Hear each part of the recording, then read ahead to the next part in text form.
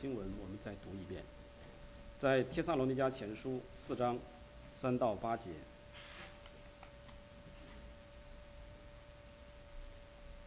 你打开的圣经，我希望你继续打开，不要合上啊。就是我们讲到的过程当中呢，会不断的翻阅一下圣经。帖撒罗尼迦前书4章3到8节。好，我们翻到，我们还是一起来读。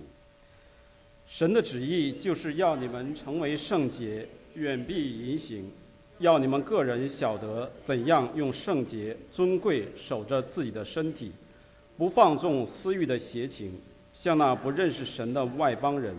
不要一个人在这世上越分，欺负他的弟兄，因为这一类的事主必报应。正如我预先对你们说过，又切切嘱咐你们的，神召我们本不是要我们沾染污秽，乃是要我们成为圣洁。所以那弃绝的不是弃绝人，乃是弃绝那赐圣灵给你们的神。好，大家还是不要把圣经放回座位底下，还是拿在手中。我们一起来祷告。主耶稣，我们感谢你，主，我们是蒙受极大的恩典，能够与圣洁的神有份。主，是你你的慈爱，你的怜悯临到了我们这些罪人。主，我们今天来到你面前，我们承认我们还不是完全的人，我们还没有成为圣洁。主，但是你的旨意是要我们成为圣洁。主，你也愿意让我们在这个你的旨意当中遵行你的命令，来成为圣洁，将来讨你的喜悦。因为你在经上记着说，你们要圣洁，非圣洁没有人能见到主。主耶稣，我们大家一起来到你的面前，我们来把这个重要的话题，我们再一起来思考，一起来遵行你的命令。主耶稣，求主你祝福我们下面的时光，你也祝福讲的，你也祝福听的。我们感谢你，奉主耶稣基督的圣名祷告，阿们。讲到这个题目，是因为我们家庭团契在查考帖撒罗尼迦前书，有的小组已经结束，有的小组可能还在进行，我不知道另外2个小组怎么样。那我们就会碰到这样一个话题。那今天我们读经读了3段的经文，其中有一段呢，就是刚才我们再次读，这个就是讲到了圣洁。那另外2段圣经为什么我拿出来，是因为如果我们要仔细来查考的话，在整本圣经当中，特别是在新约里面提到神的旨意就是，或者是说这是神的旨意，大概就这3段经文，所以我拿出来跟大家一起来分享。那其他的地方不是说神的旨意就不清楚，保罗多次用我遵行神的旨意这句话，那他的意思就是说整本圣经实际都是神的旨意，所以我们就不去再细查考就神的旨意这方面的话题。那今天主要是放在这一段圣经非常非常清楚，神说神的旨意就是要你们成为圣洁，远避淫行，并且要我们个人晓得怎样用圣洁和尊贵来守住自己的身体。那我今天正如刚才祷告的一样我们不是说我已经成为圣洁，好，我现在把一些经文拿出来教导大家说要这么样才成为圣洁，而是说我相信大家都有一颗愿意的心来在主的面前来追求圣洁，所以我也愿意和大家一起在这方面有个追求。那在走成圣这个道路上面呢，不是容易的一件事情，因为我们很多的弟兄姊妹信主多年之后都在询问神的旨意到底是什么，我怎样才能讨神的喜悦，才能走成圣这个道路，好像要去追求一些什么东西，去到各种的特会，不是说特会跑去特会或去看书或者干嘛，神那我怎么才能成为圣洁，怎样才能知道明白你的旨意？但是我们知道圣经写得非常清楚，也非常简洁，神的旨意就是要你们成为圣洁，并没有什么高言大志，让我们去到一个什么深山或者是什么海边去追求那些神秘的东西，没有。神的旨意非常清楚，非常简洁，就是说你们要成为圣洁，远避淫行。所以我们在追求神的圣洁这方面，并不是说我们要去追求一些神秘主义这些东西，而是说我们愿不愿意来遵守神的旨意。我们一会儿会把很多的经文拿出来让我们看，就是说，在这一方面，神是要让我们来遵守他的命令，就是走在成圣的道路上。所以非常简单。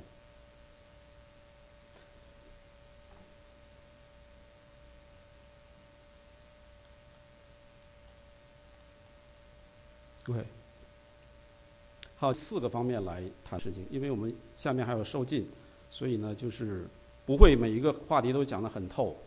我想这本圣经已经告诉我们，怎么神本身它就是圣洁的，我们来追求神的时候，就是走在成圣的道路上。那第一方面是我们看神他怎样做一个分别为圣的工作；第二方面是神对他子民的圣洁的一个要求；第三，我们世人对神圣洁的叛逆；第四，耶稣基督他来到地上来拯救我们，来使我们成圣。我们分这4个方面来看。那成圣道路是每一个基督徒必须要经历的。刚才我们也谈到，就是说，在希伯来书里头讲到，你们要追求与众人和睦，并要追求圣洁，非圣洁没有人能见主。所以这个话题就是说也很严肃，因为主耶稣说，非圣洁没有人能够见到他。如果我们还是我们信了主之后，还是按我们过去的一些思想行为来行事的话，我们虽然是信了，但是主也告诉我们非常的清楚，非圣洁没有人能见主。不见主的话是见什么呢？只有2条道路来选择哈。我们来看启示录就知道，只有2条路，一条路是见主，一条路是流放火湖，就没有什么好说的，没有一个灰色的地带。所以呢，在这一方面，我们每一个受洗归入主名下的人，都应该走这条成圣的道路。圣洁是神的属性之一，我们知道有4大属性哈，就是主要的神的4大属性：圣洁、公义、慈爱、怜悯。所以圣洁是它非常重要的一个属性。我想大家没有信主之前，包括我自己也是一样，也到过一些庙宇，也到过一些其他的什么地方去寻求。如果大家有这方面经历的话，你可以知道，你到了其他的地方，你有没有一种非常圣洁、庄重的感觉？到了庙宇，中国人一般都去庙宇哈，有没有这种感觉？还是你觉得阴森、恐惧？那我们再次，我们很多人现在今天来到这里，我们来到这位圣洁的主面前，我们是有没有这种刚才我说的这种感受？所以圣洁是神非常重要的一个属性。我想，如果你要是愿意的话，你可以去查找其他的宗教信仰，谈到他们自己的神明，没有一位神像我们圣经里所记载这位神这样的圣洁，令人生畏。所以这是他很重要的一个属性。那按希腊字的字义来解释，圣洁的意思就是被神分别出来。很简单，被神分别出来就是圣洁。那我们如果要是仔细来查考圣经的话，我们可以看到，从启示录到从创世纪到启示录，圣或者是圣洁这个字贯穿整本圣经。如果我们要数的话，当然可以数过来哈。你现在用 Google 或者用什么 search 这些东西，你一 search 完之后全给你出来，但是数目是非常的多。那我们来看一下，就是说，在圣经创世纪，它第一次提到圣，就是在第2章第3节，神创造了7天之后，他把第7天分别出来。我们一起来读这段圣经。神赐福给第7日，将它分别为圣，因为在这日神安息了，歇了他所做一切创造的功。神赐福给第7日，定为圣日，因为在这日神歇了他一切创造的功，就安息了。所以这是圣经第一次提到分别为圣，是把日子分别出来，作为一个圣日。所以我们不是说在死守一个日子哈，但是呢，主耶稣复活之后，地上所有的基督徒都在纪念主耶稣复活这一天，也就是今天我们定为一个圣日，大家聚在一起来敬拜、来赞美我们的主耶稣基督，这是把日子分别为圣。那第二次记载是在出埃及记，是把土地分别为圣，我们也是一起来读。神说：“不要近前来，当把你脚上的鞋脱下来，因为你所站之地是圣地。”这是指土地。那当然，后来神又把这个巴勒斯坦这块地分别出来，归给以色列人，那块地也叫圣地。现在很多人说到圣地去朝圣，当然我们不是说非要去到那里去，但是我们的心是主耶稣赐给我们的一块圣地。第三次是指的聚会，这也是记载在出埃及记里头，我们一起来。你们要纪念这日，守为耶和华的节，作为你们世世代代永远的定例。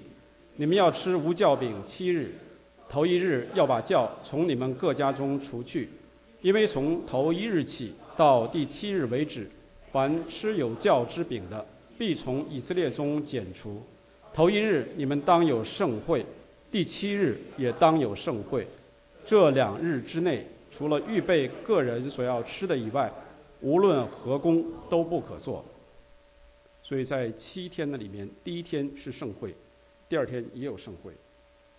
这是神把以色列人聚在一起，让他们有一个纪念神，也纪念除酵这个事件。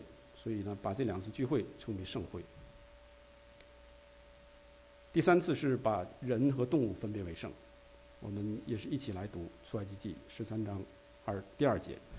以色列中凡头生的，无论是人是牲畜，都是我的，要分别为圣归我。这是把人和动物分出来，头生的，就是大家读过出埃及记可能都是很清楚的。然后是把他的选民分别为圣，我们一起读：你们要归我做祭司的国度，为圣洁的国民。这些话你要告诉以色列人。所以在彼得前书里头也提到了，彼得前书后书提到，就是说我们是圣洁的国民，是属神的子民，圣洁的国，是神的祭司。所以我们如果要是回过头来看的话，是把日子、土地、聚会、人和动物，还有他的选民，神给分别出来，要分别为圣。如果大家熟悉的话，可以再去来思考默想，在神从创世纪开始一直到启示录，你可以想出很多神分别把人给分别出来这件事情。在创世纪里就有很多。那我想大家知道的就是说，以实玛利和以扫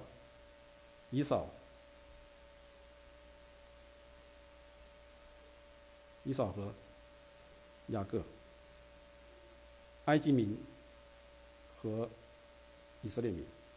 所以你可以，我这只是讲几个哈，你们读圣经很熟的人，你们可以想出很多的。神把这个人给分开，一个目的就是要分别为圣，归给他自己。今天主耶稣基督他做的事情也是一样，把我们这些人从罪恶的世界里招出来，也是分别出来，成为他的子民。第2次主耶稣还要来，他要进行一件事，就是审判。他第1次来是救赎，第2次审判。他的审判的时候，也是要把信和不信的要分开。相信的人，相信耶稣基督的人，要进入永生里面；不信的人要进到硫磺火湖里面。所以从始至终，神一直是在做一个分别为圣的工作。最后一次圣经提到圣洁这个词是在启示录第22章第11节，我就没有打在上面。刚才说大家把圣经拿好了，就是翻到启示录第22章第11节，在最后一章。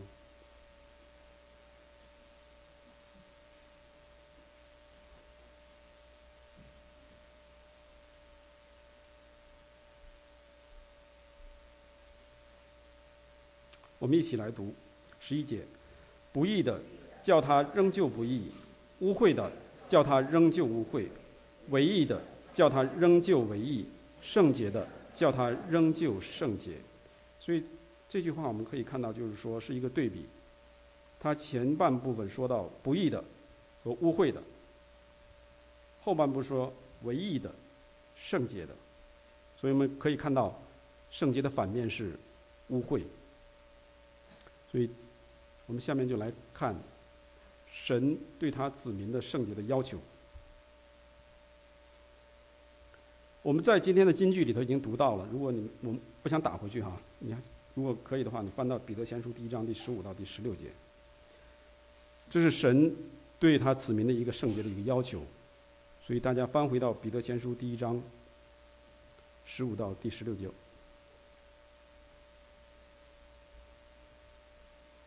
我让大家来翻圣经，是因为原来王牧师在这的时候，那个时候我们没有这些东西，他就让我们来翻圣经。我当时刚信主的时候翻不着，但是一旦翻到了之后，对我的印象非常深刻，因为我们听的和我们看的完全不一样，用不同的方法来帮助我们来记忆。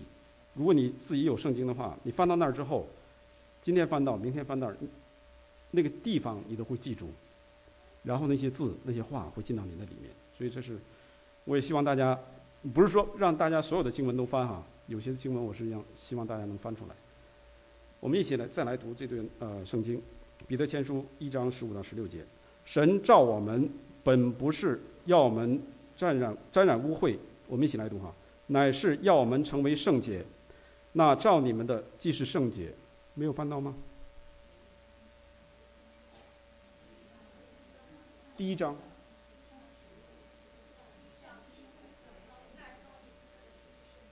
对，那召你们，sorry， 对不起。好，我们一起来。那召你们的既是圣洁，你们在一切所行的事上也要圣洁，因为经上记着说，你们要圣洁，因为我是圣洁的。所以这是神对他子民圣洁的一个要求。刚才我们提到，就是说，圣洁这个字，如果要是按照原意来说的话，就是神把东西分别出来。那分别出来是归给谁呢？当然是归给他自己。所以对于我们人来讲，我们被神所分别出来，成为一个圣洁的人。我们是现在没有完全达到圣洁，但是我们在圣洁这个地位上，神要我们成为圣洁，我们有没有愿意的心？成为圣洁的人，就是分别出来，被神分别出来之后，让神来使用，并担当侍奉的工作。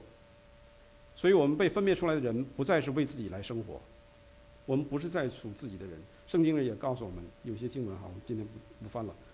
我们的生活不再属于自己，或者随着自己的意思去做。我们的生活乃是属于神，我们必须依从神的旨意去做。这是神对我们的要求，也是把我们分别出来的目的。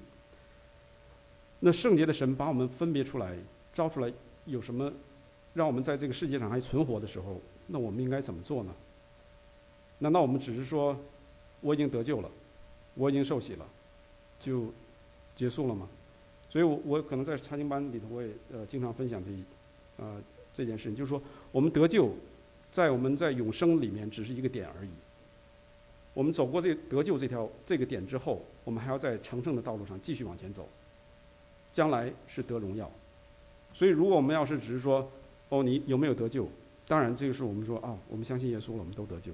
但是我们有没有在走过这一点之后，有没有走在成圣的道路上，将来能够得到耶稣基督的赏赐？这是很多人都好像说得荣耀对我来讲不重要，我也不想得这个荣耀，我只要能上天就好了。这种想法或者是这种神学思想是极其错误的。实际上神召我们出来就是要让我们走成圣的道路，所以今天的金句讲得非常清楚，就是要让我们成为圣洁。那成为圣洁，成为就是一个过程，走在这条成圣的道路上。那我们今天在地上也是过圣洁的生活，也是为了荣耀神。否则的话，不信的人看到我们说你还是基督徒啊，你也看黄色录像，哇，你也是说污秽的言语，你也是去做这些污秽的事，这不能荣耀神，并且也不是一个圣洁的人，也不会讨神的喜悦。那刚才我们说到希伯来书说，非圣洁没有人能见主。如果我们还生活在这样的光景之中的话，将来我们能不能见主，这还是一回事情。那从圣经来看的话，是肯定不会的。所以我们刚才读到启示录最后一章11节的时候，看到圣洁的反面是污秽。那我们来看看我们人，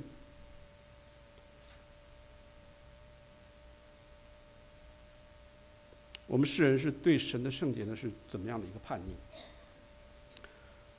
讲到我们世人的话，对神圣洁的叛逆有2方面。那如果大家熟读圣经的话，也都可以看得到。第一，属灵上。所以在十诫一开始，神就宣称他是独一的神，你们不可拜偶像。所以这是在属灵上的淫乱，是指着我们人经常去不去寻求这位真神，而是去寻求我们心中认为是神的东西。这是在圣经里一再告诉我们说是属灵上的污秽或者淫乱。那如果要是说看到先知书里头有很多讲到这方面的事情，我们也不去再翻圣经。大家如果回去思考，或者是去看以赛亚书、看以西结书，我都讲到这些事情，在各青穗树下去献祭给那些他们自己认为的摩洛也好，或者是巴黎也好，然后把自己的儿女经火献上，又有淫乱的事情发生，很多的事情在先知书里都有提到。所以这是在属灵上一个淫乱。那圣经里有很多的例子，还有比如说一开始摩西带领以色列人出来之后，他上到西乃山40天之久，底下的以色列人他们就忍耐不住，说摩西怎么回事，还不下来。后来他们就让他的哥哥亚伦就做了一个金牛犊，然后他们就拜，说这就是领我们出埃及的神。所以从那儿开始，他们就犯了这个罪。那最后以色列国分成以色列分成北国和南国之后，北国一直在拜金牛犊，一直到他们灭亡。所以圣经里经常提到，就是让以色列人陷入那最终的那个罪，就是指着这个拜金牛犊。那还有摩洛、巴利，他们拜这些假神，在圣经都有提到。就是在以色列人他们在属灵上犯的淫乱。最著名的就是以利亚和亚哈的400个先知来对抗这件事情，所以可以看得到，在圣经里头有很多这种例子，拜假神，惹怒神，以至于神发出烈怒之后来灭掉他们。那回到我们当中来的话，我们看我们今天现实生活当中，我们在属灵上有什么得罪神、行污秽淫乱的事情？刚才提到，我们没有信主之前，可能都去过一些庙宇，去拜拜，佛祖也好，妈祖也好，或者什么也好，都有这些经历。那我们也接触很多从国内来的学生哈，这不是说在说大家，而是说我们没有信主的时候，可能都是那个样子。那很多的同学，他们从国内来到这边之前，先到一些庙宇，他的父亲母亲带着他们去庙宇，或者他们本人去买一些所谓的是保佑他们的那些佛像也好，佛祖也好，都带在身上，来到美国。但是我也知道有一些同学们，他们相信了耶稣之后，就把这些都抛弃掉了。所以这种事情呢，就是说，是发生在神改变我们生命之后，有些人就自愿的知道这些东西，自动的就知道神是圣洁的，不能容纳这些污秽的东西，他们就自愿把它抛弃掉了。还有一些呢，是经过别人的劝说，他们慢慢明白神的道之后，把这些东西抛弃的。这些事情呢，在圣经上也有记载。那我们前一段时间，校园团契在查考这个《使徒行传》第19章，我们在这里查考的时候，我们看到保罗在以弗所，他向众人来传讲这个真道，发生一件很奇妙的事情是什么呢？在圣经以弗所书，你愿意的话，你可以翻过去哈，我们不读，但是你可以自己翻19章第18到19节。他记载说，保罗讲了这些话之后，那些信的人，那已经信的人，多有人来承认、诉说自己的所行的事，所行的什么事？行邪术的事。所以在过去就有这种事情发生，就是他们相信了耶稣之后，他们还去行邪术。他们有很多的书籍，照着那些书的教导来行邪术。那圣经也记载说，这些人甘愿把这些书都拿来之后烧掉，价值多少钱？价值5万块。如果要折合今天的币值的话，应该是不是多少钱了，而是说当时一个人的一天的工资是1块钱，所以他们烧掉了5万块钱的书，相当于5万个人一天的工资。那如果要是再反过来算，一个人多少天的工资，你们自己去算啊，我数学不好。所以他们那个时候，他们就有这种行为出来。他们听信真道之后，他们就把这些书全部烧掉。所以我们可以自己来，现在回到我们自己身上来。我们已经受洗归到主耶稣基督名下的人，弟兄姊妹们，我们可以来思考：我们相信了耶稣以后，我们是否还在跪拜别的神？我听说过有的。那在你的家中或你的心中，是否还藏有不洁净的东西，以其他的神为自己所要询问的对象？我们可以扪心自问，我们也不需要举手说我有，但是我们每个人都问问我们自己，包括我自己。所以如果我们要是有的话，我们今天回到家中，我们可以奉耶稣基督的名，把这一切都清除干净。我们不要顾惜这一点钱。我当时传福音给我的母亲的时候，她也是拜佛。后来我跟她讲，我说你要把那些偶像都除掉。她当时她也愿意，但是让她把它扔掉的话，她很不情愿。她说是花了很多钱买的，她要不送人。我说你送人，你不是坑别人吗？后来她就奉耶稣的名全部扔掉了，扔到垃圾桶里去。所以我们今天如果还存留那儿，觉得这是我花了很多钱买的，我舍不得。但我们要记住一件事情：当我们死的时候，这些东西我们能不能带走？这是第一。第二，当我们离开这个世界，我们这些东西还存留在我们的家中、我们的心中，我们能不能见到耶稣？这是最重要的。如果这些事情拦阻我们来将来见到耶稣的话，我们今天要不顾惜一切的。当时那些人可以把5万块钱的书籍烧掉，今天你我同样可以把100-200块钱、1-2块钱的东西完全给它抛弃掉。我想这是蒙神的喜悦的。所以这是在属灵上的一个污秽和淫乱，我们自己来反省。那在启示录最后，他也记载说，我们一起读哈：唯有胆怯的、不信的、可憎的、杀人的、淫乱的、行邪术的、拜偶像的和一切说谎话的，他们的粪就在烧着硫磺的火湖里。这是第2次的死。所以很清楚告诉我们说，行邪术的、拜偶像的，他们的粪是在烧着的硫磺火湖里。如果我们今天还有，我们听到了主耶稣不喜悦这些事情，我们就赶紧来处理这些事情，神会赦免我们。他在这里讲到，就是说我们如果要是说一直来做这些事情，直到见主面的时候我们还是不放弃，那我们的粪只有在硫磺火湖里。但如果我们今天听到了，我们愿意说，神啊，求你赦免我，我过去无知，我把这些都抛弃掉，从此跟他一刀两断，神会悦纳我们的这个悔改的心。一会儿我们会读一些经文看一看。这刚才提到是属灵上的，那么在生活上的污秽和淫乱，在圣经里头，大家仔细来思考的话，也有不少。从创世纪开始，我们看到很多的。那最典型在启示录创世纪里头是犹大和他的儿妇发生这种性的关系。再往后最典型的又到了大卫。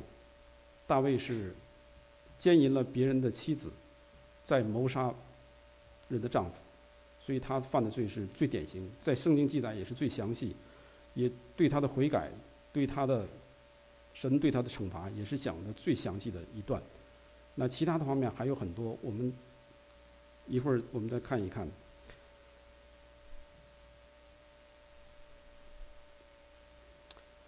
那还有淫乱与奸淫这些，刚才讲的是大卫，还有一些很多婚姻之外的性行为，还有同性恋。那圣经里讲的非常清楚，是索多玛和蛾摩拉，在士师时代的便雅悯的支派，这个支派是差一点被灭绝掉的，因着这个罪差点被灭绝掉。保罗在罗马书第1章讲到了，也讲到同性恋这件事情，男和男行可耻的事。所以并不是说新约并不讲这些事情。有很多人说，哦，耶稣并没有讲同性恋。不，整本圣经都是耶稣的话。在旧约讲到了，新约同样是一样的。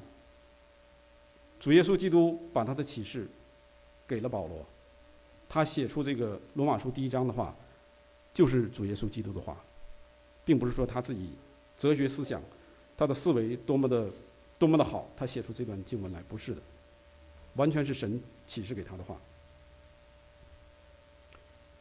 那我们看现实上，这个刚才我们讲到圣经上有许多污秽淫乱的事情，还有一个就是说，在圣经里讲到，就是说他们拜外邦神的时候，他们还有一个事情，就是说有这些妙计、蓝统在其中，所以他们不仅是拜外邦的偶像，在属灵上犯淫乱，而且在行为上，他们也犯了淫乱。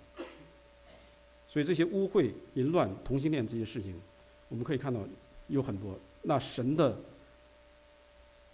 对他们的惩罚也是相当的严厉，并不是说神只有慈爱没有公义的。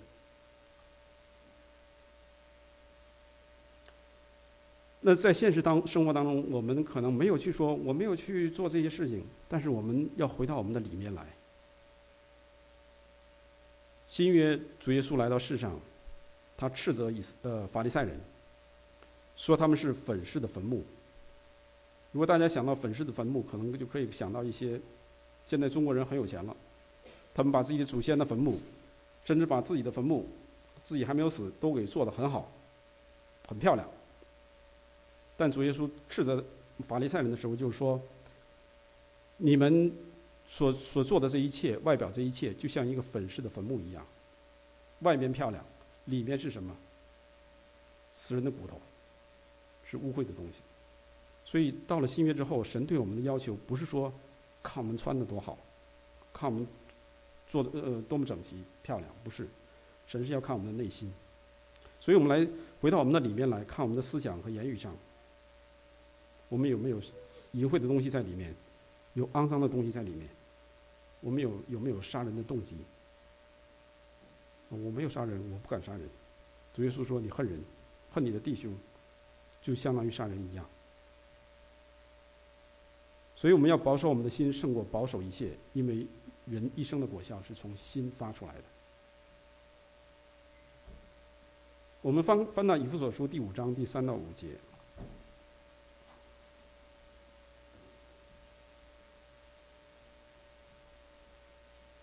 翻圣经还有一个好处，就是有些人在瞌睡当中，他一翻圣经就必须得睁开眼睛。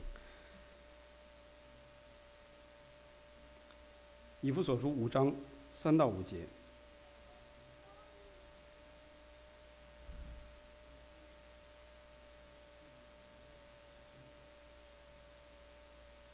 翻到我们一起来读。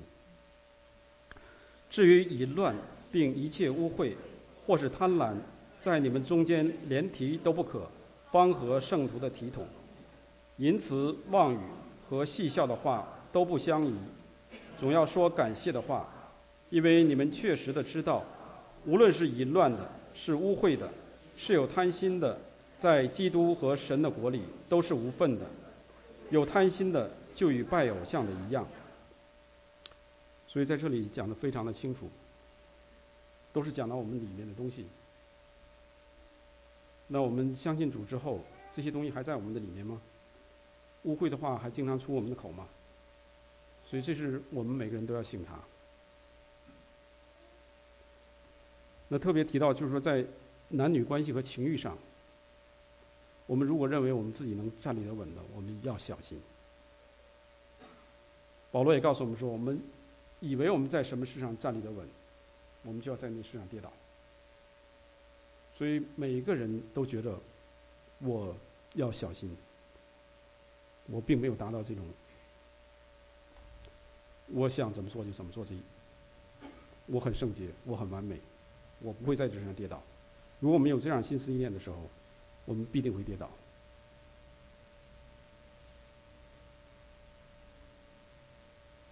所以我们不跌倒的，我们要靠得住的，就是要常常住在主的里面。那家庭团契我们查经也查了以弗所书，以弗所书在第1章里头讲到很多的在主里，住在主里。那很多人就说怎么才住在主里？实际上圣经也告诉我们说，我们遵行主的话就是住在主里，很简单，但是也很难哈。我们要遵行主的话，这不是容易的事情，我们都要学习，好好学习的。所以是靠着住在主里头，我们才能让自己脱离从情欲来的败坏，还有试探。如果我们看到有一些能够激起我们肉体情欲的人、事物、网络、杂志这些东西，我们当怎样行？我们以为说我们有免疫力，我们不怕，还是说赶紧逃跑？我们来选择什么？在情欲上，没有一个人能站立得住的，没有一个人说我有免疫力的。我记得我忘了是我在准备这篇讲章的时候，我是想起我听到一个讲道，他提到一个老人，70多岁的一个老人。那有个人就问他说：“你现在已经70多岁了，你觉得情欲还在你的里面吗？你见到一个勾起你情欲的东西，你还会被它吸引吗？”他的回答是什么？他说：“只要血液还在我的血管里流淌，情欲就在我的里头。”所以我们不要以为就是说情欲这些事情、色情这些事情只是年轻人、青壮年人的事情，我们年老的时候一样会有。这位我不知道是不是弟兄哈，他这种回答就证明说情欲是一直在我们里面。那葛培理，这个布道家葛培理，现在他今年应该是94、95。他在这个方面他就保守的非常的好。为什么这么说呢？因为他自己也有这方面的见证。他出门的话，他很忙，在世界各地布道。我看到他的见证是这样说：他出门的时候，他绝对不会单独和一个姊妹坐在一辆车里。所以我们以为我们能站立得住的时候，我们要小心。所以关于葛培理牧师他的绯闻，我们听不到的，可是你可以听到其他的一些人的绯闻。为什么？因为我们没有守住。如果我们要是说我根本就没有跟他发生过任何关系，我只是工作的关系、侍奉的关系，我经常和他在一起，但是这就给魔鬼留了一个地步。即使真的在神的面前我们没有这么做，但是给魔鬼留了一个地步，人家就会在后面说三道四。但是葛培理他这么来保守自己的心，没有人可以说他在这方面有任何的绯闻在他身上。所以这是我们应当值得借鉴的好的例子。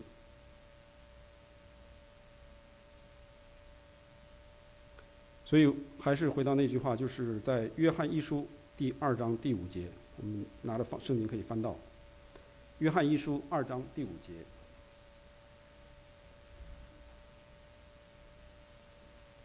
我们要住在主里的话，才能够胜过情欲对我们的诱惑。那怎么住在主里？老约翰他说了这句话，我想也是很清楚，我们就不用再去多说。那我们一起来读这句话就好了。凡遵守主道的，爱神的心在他里面实行，实在是完全的。从此我们知道我们是在主里面。好，遵行主道的，爱神的心在他里面实在是完全。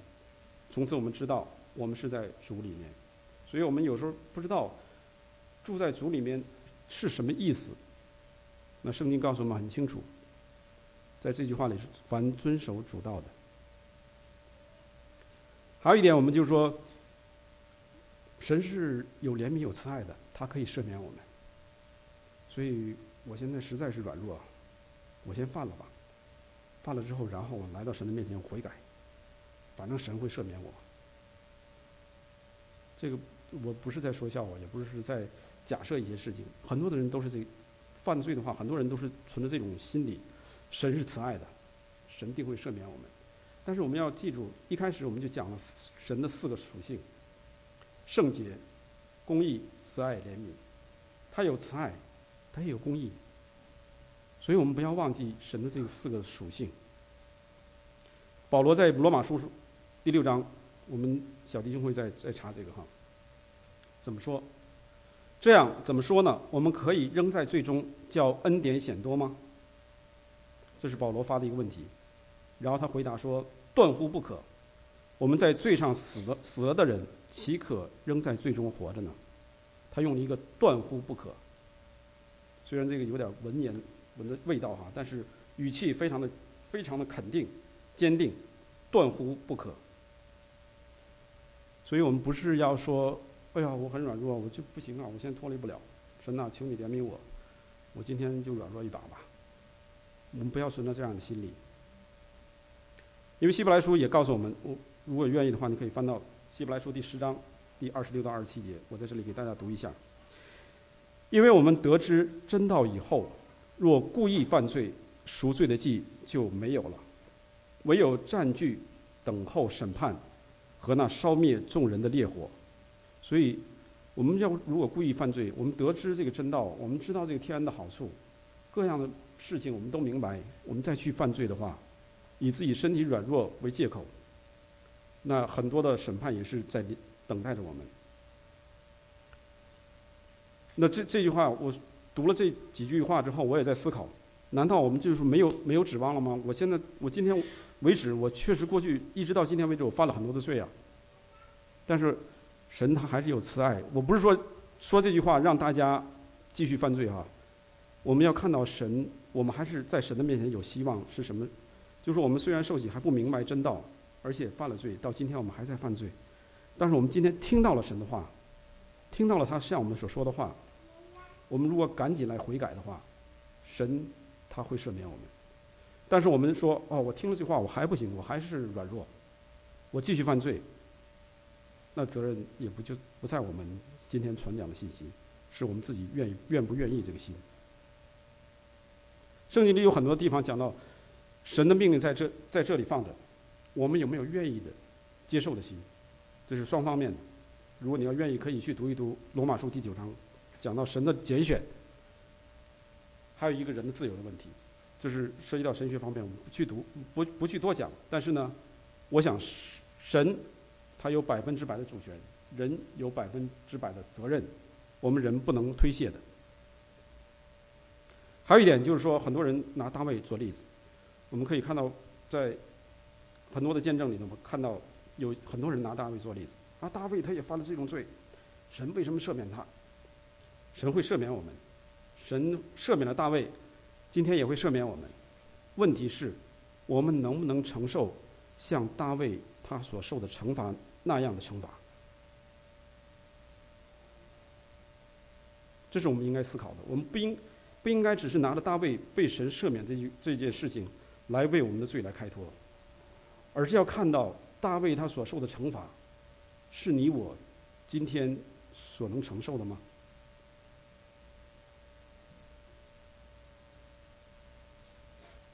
那大卫他犯罪之后，他得到的后果是什么呢？他亲生的儿子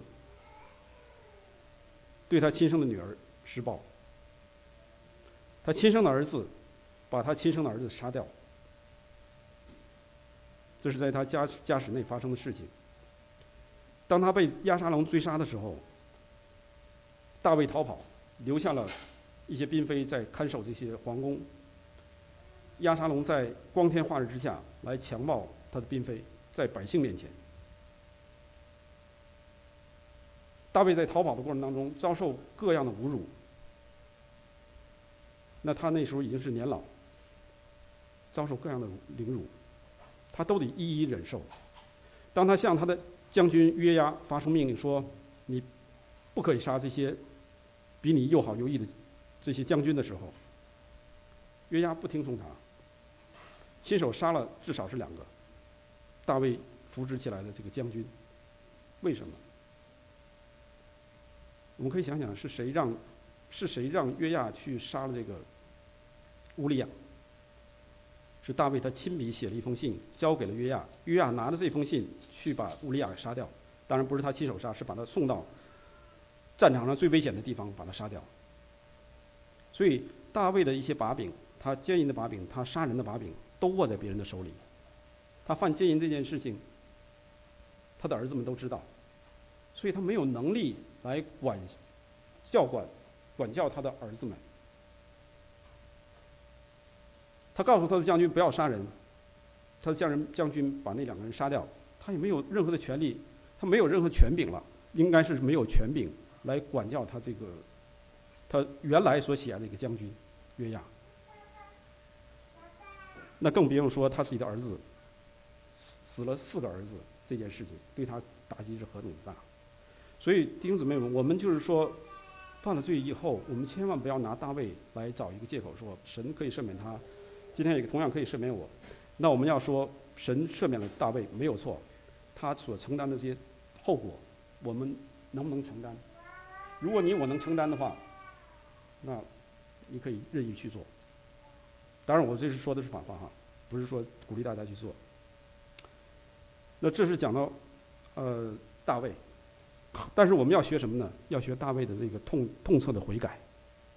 在诗篇第51篇，他的悔改是何等的从心里发出一个深深的痛切的一个悔改，这是我们所要学习的。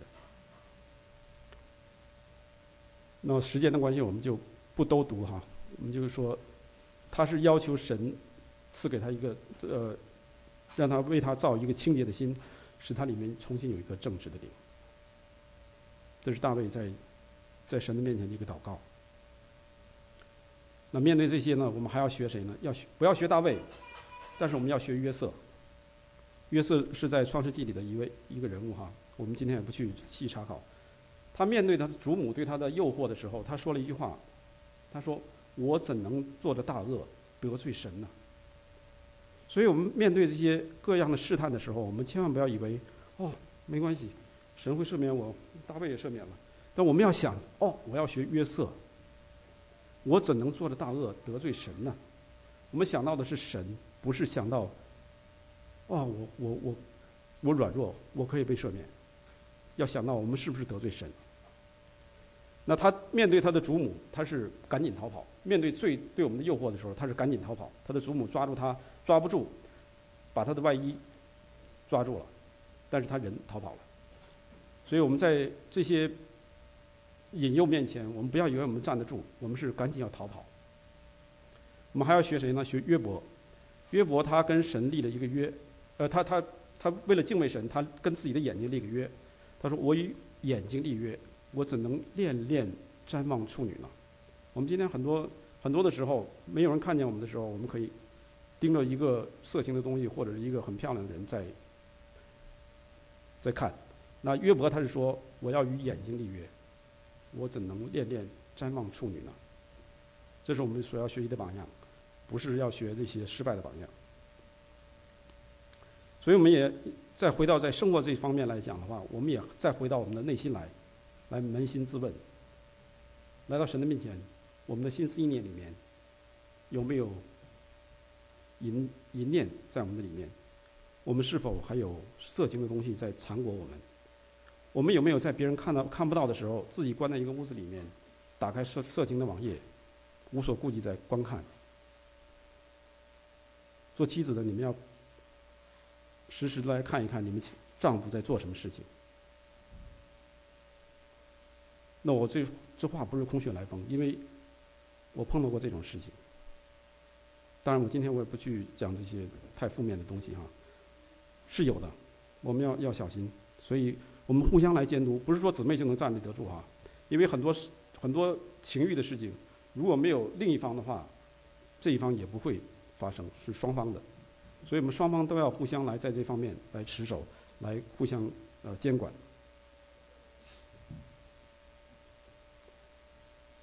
我们现在很多人处在这个婚恋之中，或者是在寻找另一半之中，这也要小心。我们不要以为我们已经订婚了，我们就可以住在一起。圣经告诉我们说，一切在婚姻之外的性行为都属于淫乱奸淫。所以在这方面我们也要小心，弟兄姊妹要坚守。那谈到婚姻的话，我们以前都是说婚姻，现在我们必须得加上一个一男一女的婚姻。大家明白这个意思哈？就是说一男一女的婚姻，这个一男一女还不是说变性的，是我们生下来这个性别。不要笑，这些事情都有发生。我们说话不小心的话，就会引起很多的误解出来。所以刚才我们读到启示录第21章第8节的时候，还有一句话，还有一个词叫淫乱的。这个他的将来的份也是在烧到的硫磺火湖里。所以无论是在属灵方面的淫乱，还是在生活中一切的淫乱，将来都是在硫磺火湖里。所以这个我们要小心。这是指持续一直不悔改的人，将来就是这种下场。如果我们以前有，我们今天看到神的话，我们悔改，我相信神会赦免我们。还有一点就是，我们怎么样走在这个成圣的道路上？那耶稣基督他来的拯救，才能使我们脱离。如果我们靠着我们自己，我们原来去到一些庙宇里面，去到其他的神明那里去拜、去寻找，我们来看一看，有多少人真正的找到平安，真正的找到圣洁，还是活在罪中。所以只有耶稣基督他来，才能使我们真正的得到洁净。来，我们一起读这一节圣经。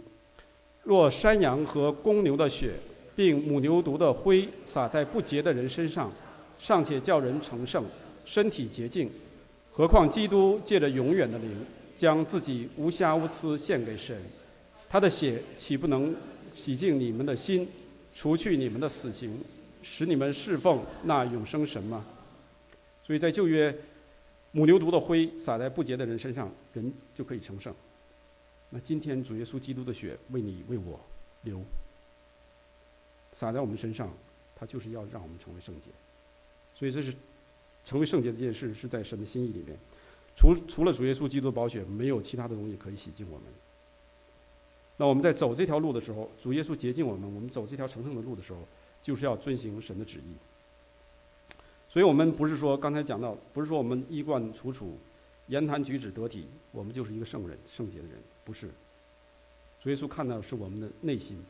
如果我们的内心遵行主的道，我们活出主的样式来的话，自然别的人就会从能够遵行主道的人身上，能够闻到或者是嗅到主耶稣基督的香气。所以不是说外表，而是在内心。主耶稣来之后，他特别要改变这个事情。所以刚才提到主耶稣骂了法利赛人这件事情，还有在登山宝训当中，他讲到几件事情，不可杀人的时候，是外表用刀用枪来杀人，但是主耶稣说这是在约翰一书里头说，恨弟兄的就是杀人的，你们晓得凡杀人的没有永生存在他们的里面。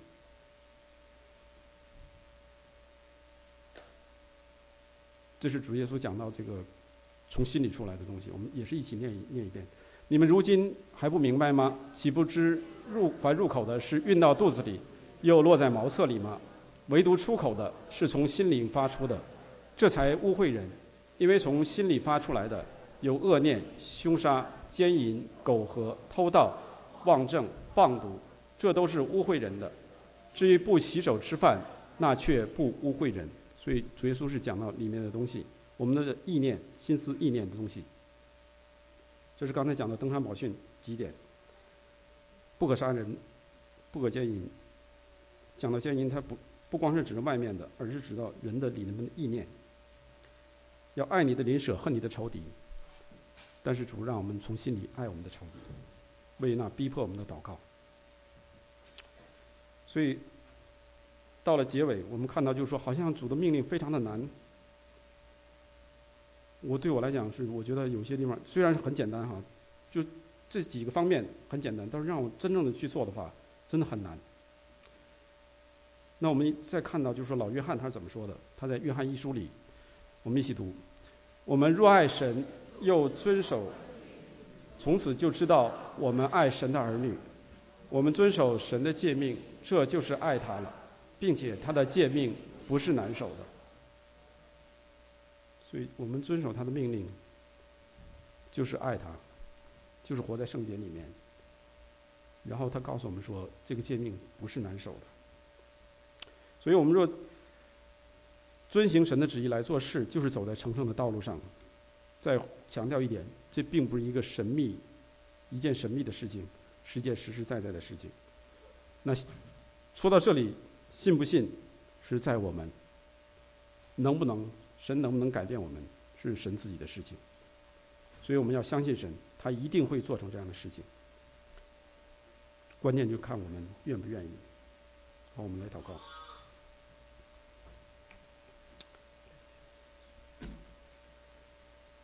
主，我们来到你的面前，我们一起来思考，主你在圣洁方面对我们的要求。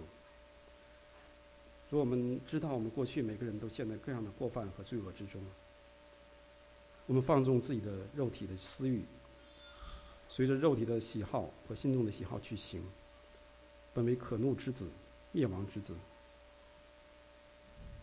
主耶稣，你用你丰富的怜悯，你用你的大爱，你拯救了我们。我们到今天可能还会陷在各样的罪恶之中，但是主你自己的话进到我们的里面，让我们生发一个信心和一个决心，就是要和过去的罪一刀两断。主你帮助我们，主我们也相信你的作为是奇妙，主这是我们的心所深知道的。主你定会帮助我们脱离各样的捆绑。我们感谢你，主啊，你救赎我们，要让我们成为圣洁，远避淫行，这是你清楚明白的旨意。主啊，我们没有任何的理由为我们的过去、我们的现在所犯的污秽，来为自己来开脱。主耶稣，我们也在此，我们一起来到你的面前。在我们中间，若还有谁在拜偶像、交鬼、看天象、算命，在色情的刊物上、色情网站上不能自拔的，主啊，在婚姻之外同居的，心中常动淫念的，主耶稣，我们来到你的面前，我们若承认自己的罪，主你是信实的，是公义的，你必要赦免我们的罪，洗净我们一切的不义。主，我们感谢你，我们赞美你。主，我们知道你的恩典乃一生之久，但我们也不愿意在恩典之中堕落。主耶稣，求主你垂听我们的祷告，也让大卫在你面前的祷告也成为我们的祷告。就是神啊，求你为我们造清洁的心，使我们里面有重新有正直的灵。求主你不要丢弃我们，使我离开你的面，也不要从我们收回你的圣灵。求你使我重得救恩之乐，以乐意的灵来扶持我们。神，你所要的既就是忧伤的灵，忧伤痛悔的心，你并不轻看。主，我们感谢你，我们赞美你，我们也愿我们中间软弱的不再自暴自弃，因为过去我们怎样努力都是脱离不了的污秽之事的捆绑，这些我们靠着我们自己实在是脱离不掉。但我们刚才也讲到，我们若是住在主里面，就是遵行你的命令，这一切你都会帮助我们拿掉。所以我们每一个人都愿意遵你的旨意而行，我们脱离过去一切的污秽、不洁、不义，主，我们也知道，在我们不能，在你凡事都能。我们感谢你，奉主耶稣基督圣名祷告，阿门。